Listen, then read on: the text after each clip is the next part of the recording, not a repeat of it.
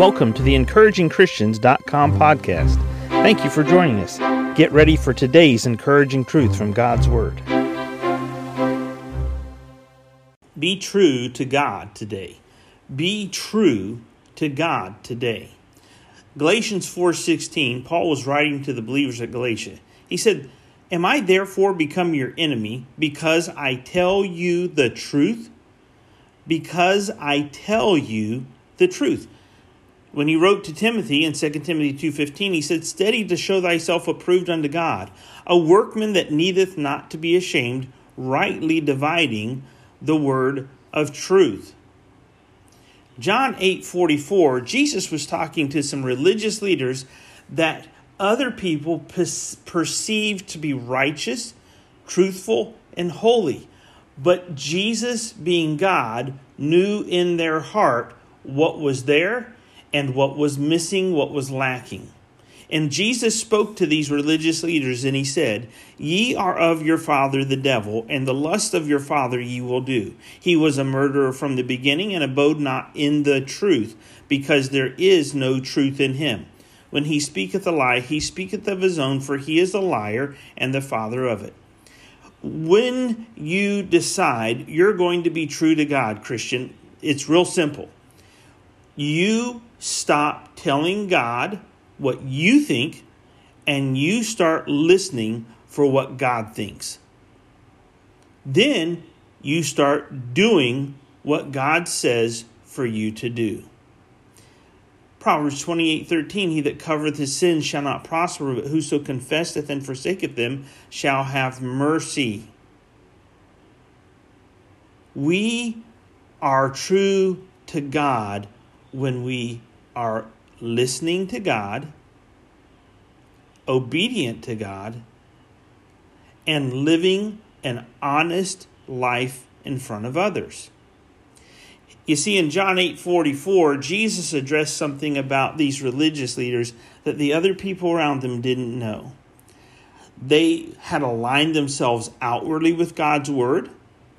They had done a lot of memorization of God's Word in their brain. And they wanted others to perceive them as being godly. But in their heart, they did not know God by faith. They did not trust God by faith. They did not obey God by faith. They did not follow God by faith. They weren't true to God. See, Jesus could see their hearts. And you know, the reality of it is, Jesus can see my heart right now. Jesus can see your heart. And we want to have a spirit of revival about us as God's children all the time. We always want to be hungering and thirsting after righteousness. We want to be following and pursuing after Jesus and reflecting Jesus in our thoughts, reflecting Jesus in our attitudes, and reflecting Jesus in our actions to others and our words to others. And in order to be true to God, we have to believe truth, we have to trust truth, and we have to follow truth. Jesus is the way, the truth, and the life. He said that, John 14:6. "No man cometh unto the Father but by me." Are you following Jesus today? I have an issue with being stubborn sometimes. I know it. It's something that the Lord just prompted me about recently, and He showed me it's something I've got to work on. My stubbornness has hindered me many times in the past from just doing what He says. It's just real simple. My stubbornness has kept me from being true to God sometimes. My stubbornness has offended my wife sometimes. My stubbornness has offended my children sometimes. And I think I'm being true to myself. Well, I'm not being true to myself if I'm not being true to God. And neither are you.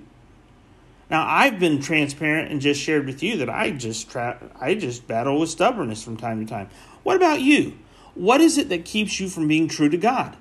Are you willing to be honest with yourself and address it right now? Are you willing to confess and forsake whatever it is that's keeping you from being true to God so that you can have His mercy in your life?